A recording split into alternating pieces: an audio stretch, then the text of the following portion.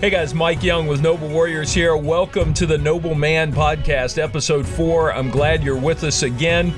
You know, we did a couple of weeks ago, our episode 2 was about leading in the midst of the coronavirus crisis. We talked about lamenting, learning, and leading. Had a great time with that, got some good feedback from guys. And so I want to take that a little bit further with today's episode and talk about finding good in the midst of the crisis.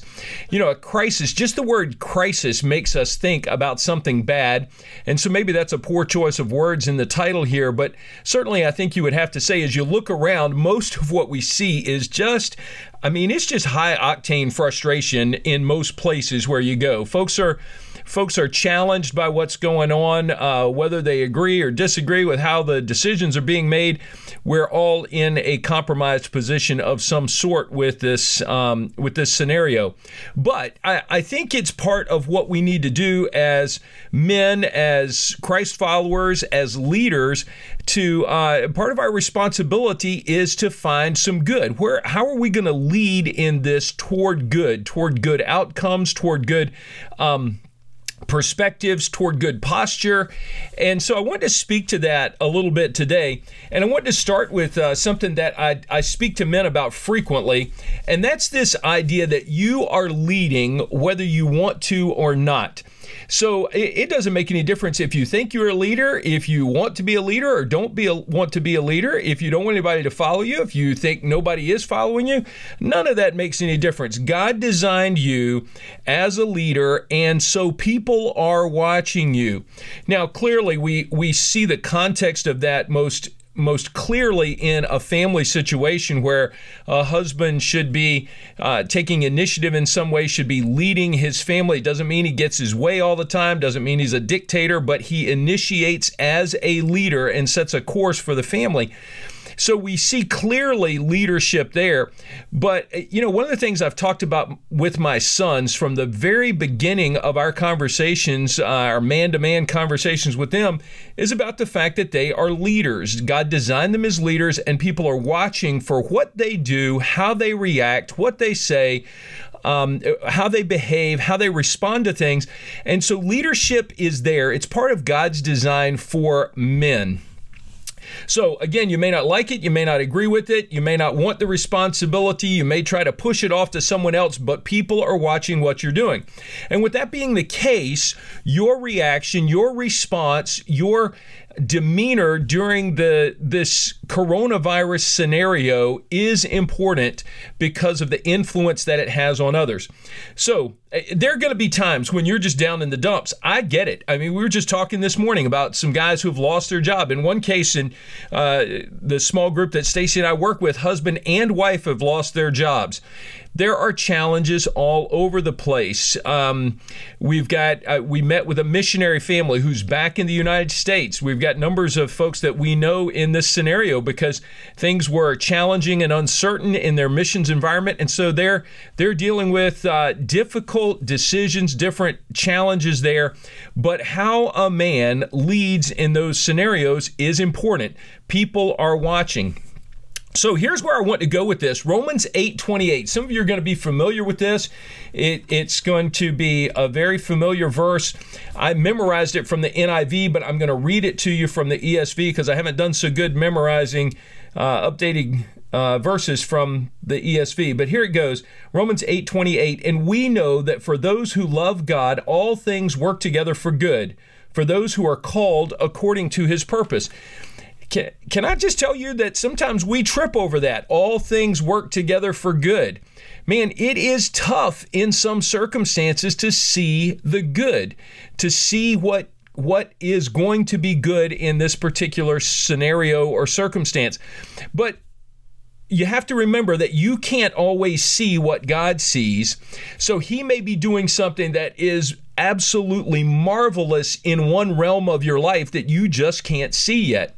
But I do think that we as men have to look around. We have to be patient. We have to seek to find the good that God may be doing in any situation, even if it's hard. And so that's going to require you to, first of all, lead yourself. And I've talked about this before, but guys, you may need to just stop and take a seat somewhere and sit down and say, okay, what is happening that's good about this situation?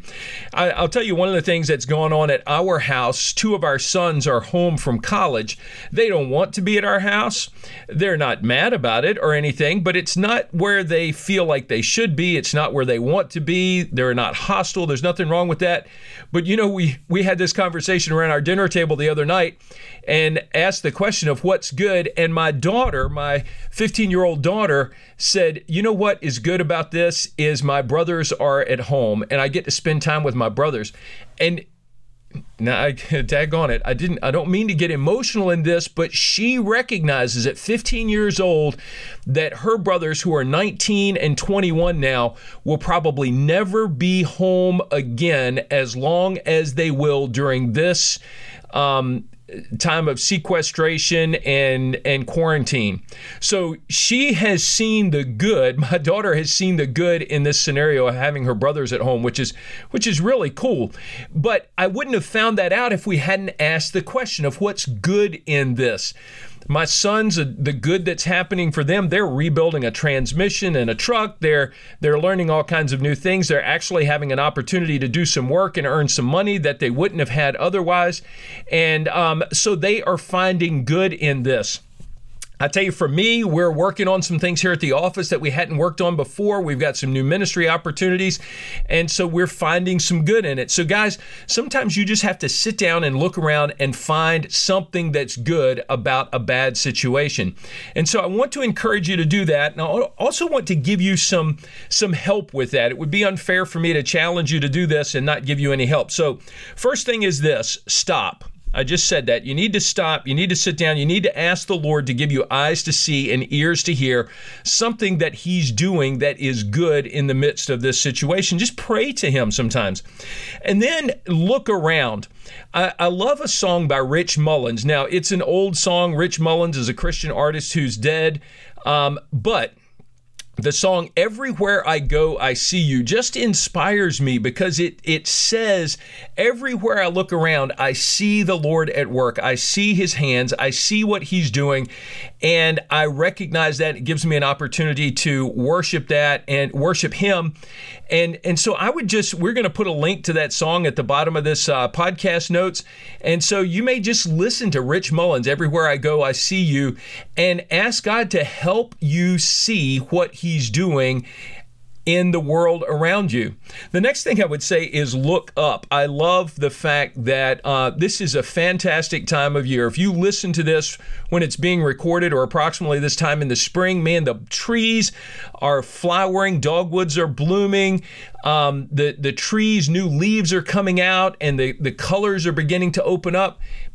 Man, just look around and appreciate the freshness and the newness of spring. So look up at the trees, look up at the sky. Stacy and I were out the other night and had a chance to just enjoy the stars. And then after we went on our walk, I came back and sat down in the backyard and just looked up at the sky for a while. Sometimes we need to get to a quiet spot and we need to either look around to see what God's doing or look up and see how big God is, and again, ask Him to help us see the good that He is doing in the midst of a difficult situation. So the next thing I'm going to say to you is you need to read. I am actually reading through the Psalms right now, and so I'm loving doing this on a daily basis. I read a psalm and let that catalyze my prayer for the day. I got that strategy from a book by Don Whitney called Praying the Bible, Praying Through the Bible. And so you would just be blessed by that. But Psalm 8 verse 1 says, "O Lord, our Lord, how majestic is your name in all the earth. You've set your glory above the heavens. Out of the mouth of babies and infants you have established strength because of your foes, to still the enemy and the avenger. When I look at your heavens, the work of your fingers, the moon and the stars which you've set in place, what is man that you are mindful of him, and the son of man that you care for him?" Folks, we need to be reminded that God is bigger than all of this chaos and craziness craziness in our world. We need to be reminded that He knows us. He knows who we are. He knows where we are. He knows what we're dealing with. And sometimes that is part of what we need to find good in a situation, to know that He has us on His mind. So I would encourage you to be in the Word. And with that, something I would recommend when we've gone camping in the past, one of my favorite things to do is to stand at the ocean with my kids, or stand in the woods, stand on a mountain. But you don't have to be in any of those places, but go to the book of Job and read God's kind of challenge to Job starting in chapter 38. Let me just read you a few verses of this. Job has been afflicted. The Lord has allowed Satan to affect his body, his wealth, his family, all of this stuff. His friends have been there kind of commiserating with him and really kind of messing things up. But Job maintains his innocence before the Lord, but he begins to complain a little bit. And then at verse 30 or chapter 38 is when the Lord responds to Job. So listen to this. Then the Lord answered Job out of the whirlwind and said, "Who is this that darkens counsel by words without knowledge? Dress for action like a man. I will question you, and you will make it known to me. Where were you when I laid the foundation of the earth? Tell me if you have understanding. Who determined its measurements? Surely you know. Or who stretched the line upon it? On what were its bases sunk? Or who laid the cornerstone? When the morning stars sang together and all the sons of God shouted for joy? Or who shut in the sea with its doors when it burst out from the womb, when I made clouds its garment and thick darkness its swaddling band, and prescribed limits for it, and set bars and doors, and said, Thus far you shall come and no further, and here shall your proud waves be stayed? Have you commanded the morning since your days began, and crushed the dawn to know its place, that you might take hold of the skirts of the earth, and the wicked be shaken out of it? It is changed like clay under the seal, and its features stand out like a garment. From the wicked their light is withheld, and their uplifted arm is broken. Have you entered into the springs of the sea, or walked in the recesses of the deep? Had the gates of death been revealed to you, or have you seen the gates of deep darkness? Have you comprehended the expanse of the earth? Declare if you know all of this. Where is the way of the dwelling of light, and where is the place of darkness, that you may take it to its territory, and that you may discern the paths to its home? You know, for you were born then, and the number of your days is great. Have you entered the storehouses of the snow, or have you seen the storehouses of the hail, which I have reserved for the time of trouble, for the day of battle and war? What is the way to the place where the light is distributed, or where the east wind is scattered upon the earth? And it just goes on. And so God is saying to Job, this is my world, and I command it. Can you take responsibility for that? And so, what that passage does to me when I read through those things is it reminds me of how big God is, and it helps me to understand that He has perspective, He has sovereignty, He has control, and there's not much for me to worry about because God sees and knows all of these things. My wisdom is foolishness to Him, and so I have to be careful with my perspective. But I think you find good in that. We find health in understanding that He is a big God. The next thing, Psalm 9, I read that later in the week, and twice in Psalm 9, listen to this. I will give thanks to the Lord with my whole heart. I will recount all of your wonderful deeds. I will be glad and exult in you. I will sing praise to your name, O Most High. Then again, in verse 11, it says, sing praises to the Lord who sits enthroned in Zion. One of the other things that we can do is worship the Lord. And so another time at the dinner table, I went around, I had a sheet of paper, and I wrote down, hey, let's everyone make recommendations of our favorite worship songs. So we made a family worship playlist that has become a fun thing for us to play at home. What is your worship playlist? What is the go-to music that you're listening that's going to help you remember that God is in control and that we worship Him? So that's another thing for us to consider as we are seeking to find good and pursue God in the midst of this. The next thing I would say is choose joy. Now, that's not easy to do, but I go to the book of James, and we're reminded in chapter 1, verses 2 through 4, count it all joy, my brothers, when you meet trials of various kinds. For you know that the testing of your faith produces steadfastness, and let steadfastness have its full effect, that you may be perfect and complete, lacking in nothing. So it says right there, James says we have to choose joy in all circumstances. And I get it. That's not easy. I mean, there's so much uncertainty about what's in front of us, when we'll be able to gather again in groups, when we'll be able to see children and grandchildren and friends freely, and when the restaurants will be open, we won't have to cook every night all day. So, but somewhere in the midst of that, you've got to choose joy and look for good. Man, families are doing meal times together that they haven't enjoyed for years. Families are playing games together. Families are dreaming together. They're planning together. They're doing projects together. Had to go to the dump the other day, and my goodness, folks are lined up because they're decluttering their homes. There is good that's coming out of this. We just have to look for it. We have to name it, and we have to say this is part of God's goodness in the midst of this difficult thing.